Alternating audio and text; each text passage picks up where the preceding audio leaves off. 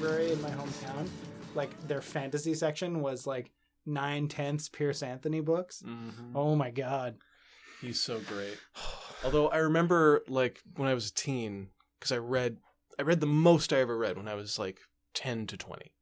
I still read, but like that was when you had the time, I feel like, to just like sit down and devour that kind of stuff.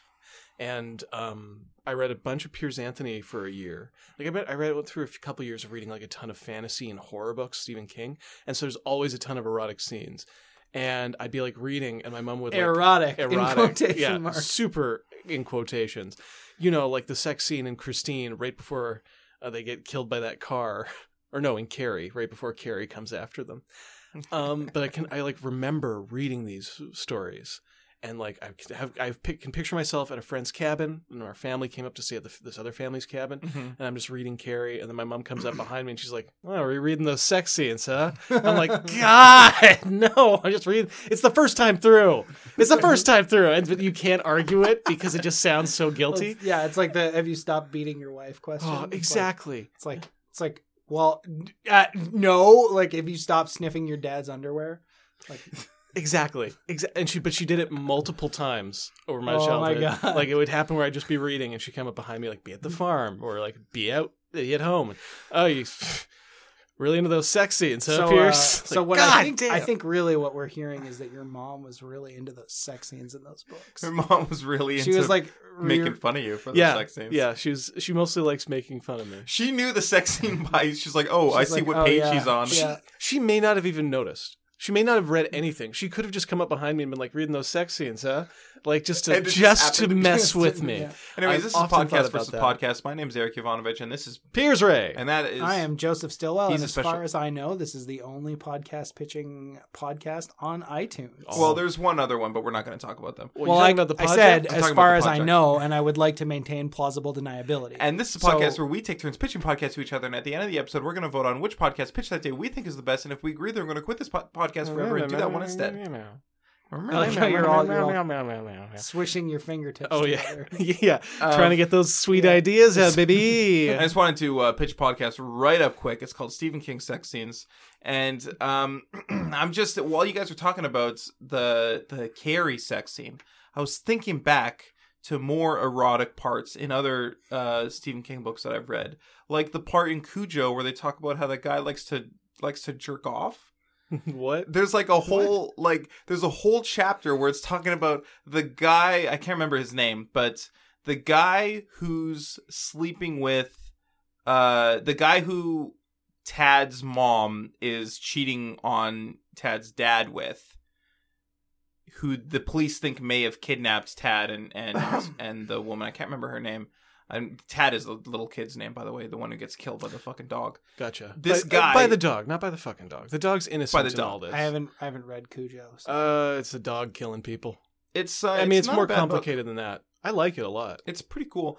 I enjoy it. But one thing I do remember as a kid reading, reading, of his head on cocaine. There's like a whole chapter talking about this, how much this guy likes to jerk off. And then he goes and like jerks off and like all over their bedroom because she breaks off the affair, and he's mad and he goes there, trashes the house, and then jerks off in their bedroom like all over it. Like all over it. Like how many times? Like he walks around the bedroom jerking off, or he jerks off and then spatters his baby batter everywhere. So how long is he there? Like, what's his refractory period? I have no idea. They talk, but in the chat, like it talks about how he jerks off like 2 or 3 times a day, like in that chapter.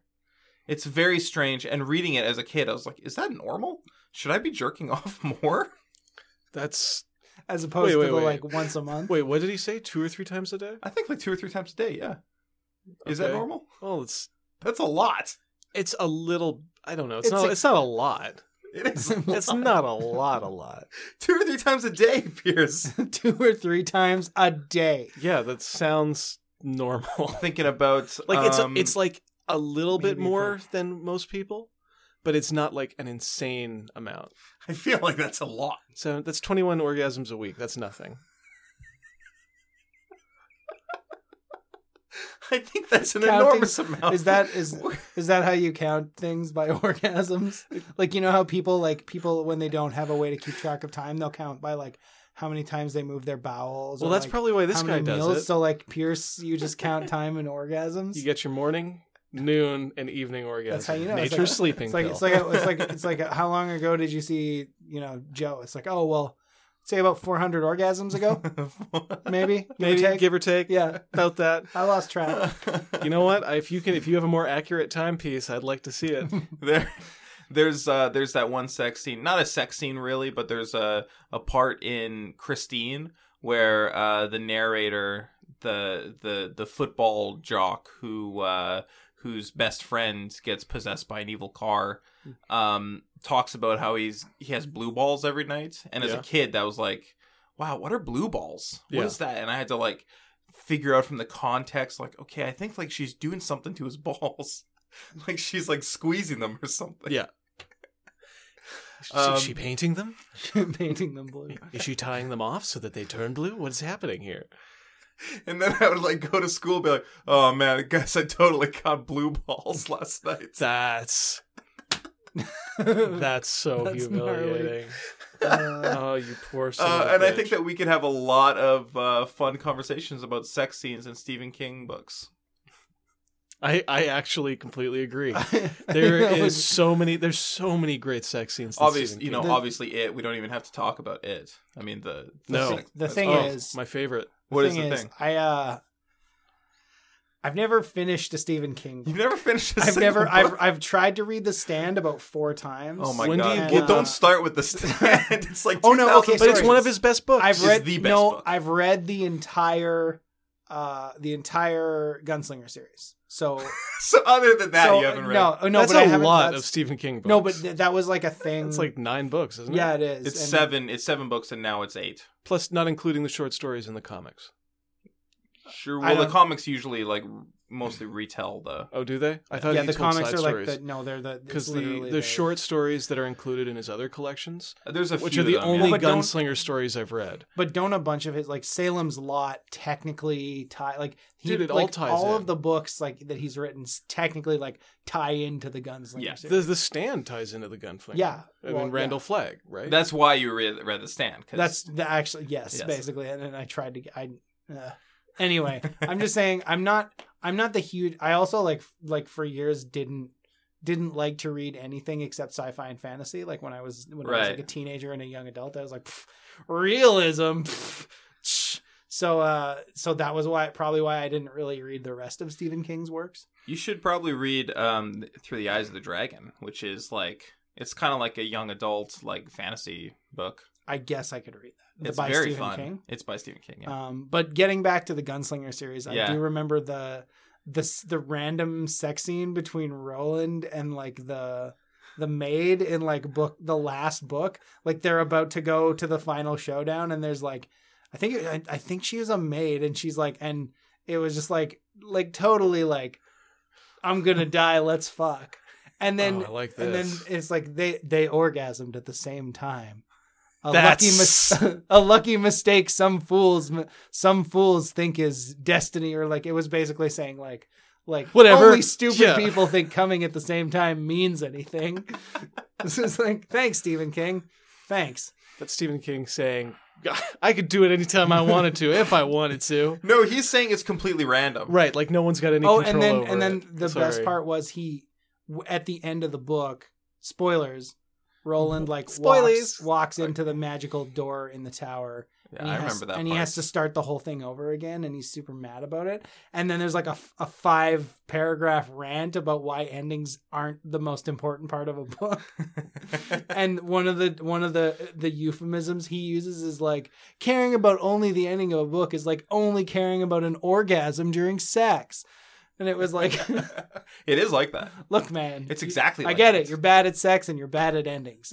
It's fine. He is not great at endings. Well, I mean, to be fair, completely agree. How do you end like a good ending to like a 7-book epic? That's hard to do under the best sure. And circumstances. I mean, there's more to a book. Like he's right. There's more to a book than the ending. Yeah, But it is, with the exception of his short stories, which have great endings, I feel like all of his novels, their third act is always the weakest. His first 2 acts are like with The Stand. Think about The Stand. Like it's amazing setup, great characters, this amazing situation. I like and then the we end of The Stand. Do you? Yes, I do. Don't spoil it for me. Don't spoil it for me. Why would you even bring it up? God dang it. The end. Okay, listen. I think we're all agreed. Stephen King, great starter, bad ender in his career and in his love life. That's what we've come to the conclusion here. How many orgasms do you think he has a week? Well, he's getting old now. Yeah. I don't care. But he was also struck by lightning as a child, so his semen should be full of electricity still. But then there was So he probably tries to orgasm as little as possible so he doesn't get zapped. No, he's addicted to the pain. Some other He puts it into his work. If you read the Tommyknockers, that's actually one of the few I haven't read. That's one with the I haven't read that aliens. either. yeah, that's I loved that one as a kid. There's a I've never read The Langoliers, but I've seen the movie adaptation. Langoliers is really cool. Don't know The if they're miniseries? anything like each other. I have read the Langoliers, I think, but I can't remember now. I didn't like that miniseries. It's not good. I'm going to I'd say it's recommend bad. Needful Things, which has an amazing, because it's all about human greed and lust and desire. It's got tons of amazing sex scenes in it. My favorite is this woman who gets like a pair of sunglasses, I believe. Yeah. And they basically just pull her into like her fantasy world. Yeah. Where she's basically just having sex with Elvis Presley. And later another character, like, so she's like fully immersed in this other world where she's having this like ongoing relationship with Elvis Presley. And like another character walks by her room at some point and she's just like flailing around with these sunglasses on, getting herself off. Yeah. And he's like, what the hell is going on here? Like the reality, that's the whole thing, right? Like the reality of what people get is different than these empty promises they've been given, these empty gifts. My favorite. But anyway, I had like, I don't know, 22 orgasms the week I read that book. Okay. It was really good. My favorite sex scene, it's not exactly a sex scene, but it is an orgasm scene in Needful Things. Is early on, the main character picks up his girlfriend. Yeah. Like they're kind of just like goofing around in the kitchen and he picks her up and like spins her around. Yep. And she has an orgasm from him picking her up and spinning her around. Are you serious? Yeah, she says, "What? I think I just came." And like it says it in the text and then she came and then she's like, "I think I just came." Well, he picks her up and spins her around. Like they're just like, that's what happens when you have lightning semen. They're very much in love. Yeah. They're very much in love. Wow, I haven't read a lot of Stephen King books in a long time, and I'm just wondering if the sex scenes are all as fucked up as I remember them being, or like your mind is just like, because you were a kid when you read them, you're just like warping them into something much worse. No, they're no. I reread one of his short stories the other day called "It Grows on You," and it's just about this house, the history of this house in this small town, and that's also the name of my pitch. Okay, it's called "It Grows on You," and it's just a discussion of Stephen King's work, and if you don't like him at first, you'll learn to. Anyways, back to this short story, "It Grows on You." It's basically like just talking about this weird family that lived there and how they kept, like, they were involved in a bunch of criminal activities and they kept adding on to the house. They'd never hire people from town and like weird things happen, like their livestock all dies and then they get rid of all the livestock before the vet can come and investigate. The wife keeps having stillborn children. And then like the end of the story. Yeah, it's just like What Remains of Edith Finch. Exactly. But then at the end of the story, one person's just remembering, like, he's like, oh yeah, he drove by the house with his dad when he was a kid, and he's just in the truck, and he drives by the wife getting the mail, and she just like pulls up her dress and flashes herself at this kid. Yeah. And he's like, yeah, weird memory. And then later he's in a nursing home and he has a dream about that, and he comes really so hard that he dies in his sleep from an embolism. Wait, this is a Stephen King story, not a Clive Barker story? This is a Stephen King short story. Just like a memory so powerful that he comes and dies. Wow. That week he came but once. So your pitch would be, we would just be talking about Stephen King? Yeah. So it's kind of like mine, but like less specific and more of a general, there's more places you could go. Yeah, exactly. It's like a show that has potential. as opposed to yours. And we could be talking about sex scenes in your show as well. Absolutely, I would insist. Okay. How else am I supposed to get to my 21? Wait, but it has Stephen King sex scenes specifically. Specifically. Oh. Or has Stephen King ever done a sex scene in his acting career? Wait, highly Stephen doubt King it. is an actor? Well, he's in a lot of stuff. He's got the same kind of acting career that Stan Lee does. Oh, so he like appears in his own stuff, like in big Yeah. parts. Yeah, but occasionally I think He's people in- would reach out to him to be in other things. Okay. He's in. I haven't seen him in other things. I've only seen him in adaptations of his own work. I'm gonna see if I can pull him up here. There's a collection of short films that was released as a movie, where he plays a farmer and a meteorite falls to Earth and covers everything in that. In like a mossy thing. Yeah. Was that from Cat's Eye or no? I believe so. I think it's the first story in Okay, Cat's you Eye. guys are the way about Stephen King stories that Eric is about albums and I am about comic books. You're just like, was that in Cat's Eye? Was that in Clemish Memo I'm number upset. 5? Well, Like, to be fair, which collection was that? Was that the public when he was in with the one publisher before he went to the other publisher? you Was have that no pre or no post Dolores idea Claiborne? how hard it is. Oh, Dolores Claiborne. You have no idea how hard it is to find good anthology horror movies. That's. But what about wait like There's a bunch of good ones, but once you've gone through those, you're like, okay, what do I watch now? And you're like, oh, because I like short form horror as much as I like short horror stories. I think it's the best format for the genre. I think it works the best. It doesn't give you time to overthink it. I think I would. I would disagree with you. The more that I is think left, you're wrong, Eric. Okay. the so I would worst. disagree with you The as well. worst thing you can do in a horror movie is explain things to me, because as soon as characters start going, my God, he's got the Genesis text. Of course, the book left behind by Lucifer, and that's why the demons are possessing people. I'm like, oh yeah, this is all stupid bullshit. There's long form horror that doesn't explain it. There is, but most horror explains it. I blame, that's the thing. I blame producers. That's my problem with horror, is because there's so much made Yeah. that it's you have to do a lot of digging to find the gold. There's too much horror made that is intentionally bad. When basically what it is, it's not that they tried to be bad at first, it's that they realized it was bad halfway through. Yeah. So they started trying to make it bad, and that is the worst kind of horror in my mind. If you're just gonna make a B movie horror movie and just be totally into it and serious about it, fine. I'm not gonna watch it because I don't want to watch that. It's not. There's nothing worse when you start a horror movie and you realize that halfway through making it, they were just like, yeah, this is going to be garbage. Let's intentionally make it garbage and pretend that was our plan all along. That's so lazy. Is this a podcast pitch that you're pitching about tips for horror filmmakers? Yeah, actually, that would be my podcast today. Tips for horror filmmakers. We draw on the expertise of several readers and watchers of horror. And Pierce creators. Ray, and creators. All three of us work in the film business.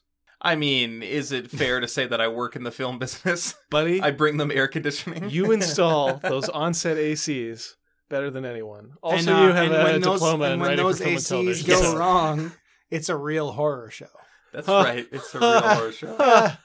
So yeah, we'd mostly just kick back and tell horror directors, writers, producers, cinematographers. We just tell them how to do their job. Oh God. Nothing better than that. I think it would go really well, and I think it would. The other thing it would really do is integrate us into the horror filmmaking community. That would be nice. Actually. Eventually, I think we'd get enough money to make our own movie, and all we have to do is just trash whoever is making horror movies. Okay, well, Let's talk. We could also talk about good horror, so we come across as nice first. That's a lot of work. It's a podcast about tips, right? Yeah, so we're looking. So we could things... use examples of good horror, but That's for true. a lot of the time, we're going to be talking about bad horror. I mean, to be fair, there is more bad horror than there is good There's horror. significantly more. There's more bad horror films than there are any other genre of movie. Except porn. There's a lot of bad Except for porn. Yeah. Okay. There's I think several it's thousand times as much porn as there is any other genre. And I think that 99% of it's pretty terrible. From a story and production standpoint. We're talking about porn or horror right now? Porn. There's a lot of crossover, though. Okay. Actually, that's now that I'm thinking about it, horror is one of the few genres where I feel like there is a regular appearance of porn actors. Well, that's because there's a huge crossover between horror fans and porno fans. Yeah, people who like who viscera and viscera. They like guts, and they like getting up in them guts. Squish, squish. Squish, squish all day long. My traditional pickup line. Excuse me, That's miss. like I Squish, squish. always get weirded out when with like the zombie porn thing. Like that's like an actual thing where like one of the people in the porn movie plays a zombie with like the scabby makeup and everything, and you're like, do people like, is this like something people actually enjoy, or is this one of those things that only exists for like college students to like put it on and laugh about it? Right. Are the zombie porn stars like trying to eat the human porn star? Then that's like they've got them like tied up or whatever, and they have sex with them. Oh, so it's like also a rape thing. Well, actually it is. I never thought of it that way, but that adds it. But it's like, yeah, it's like, and like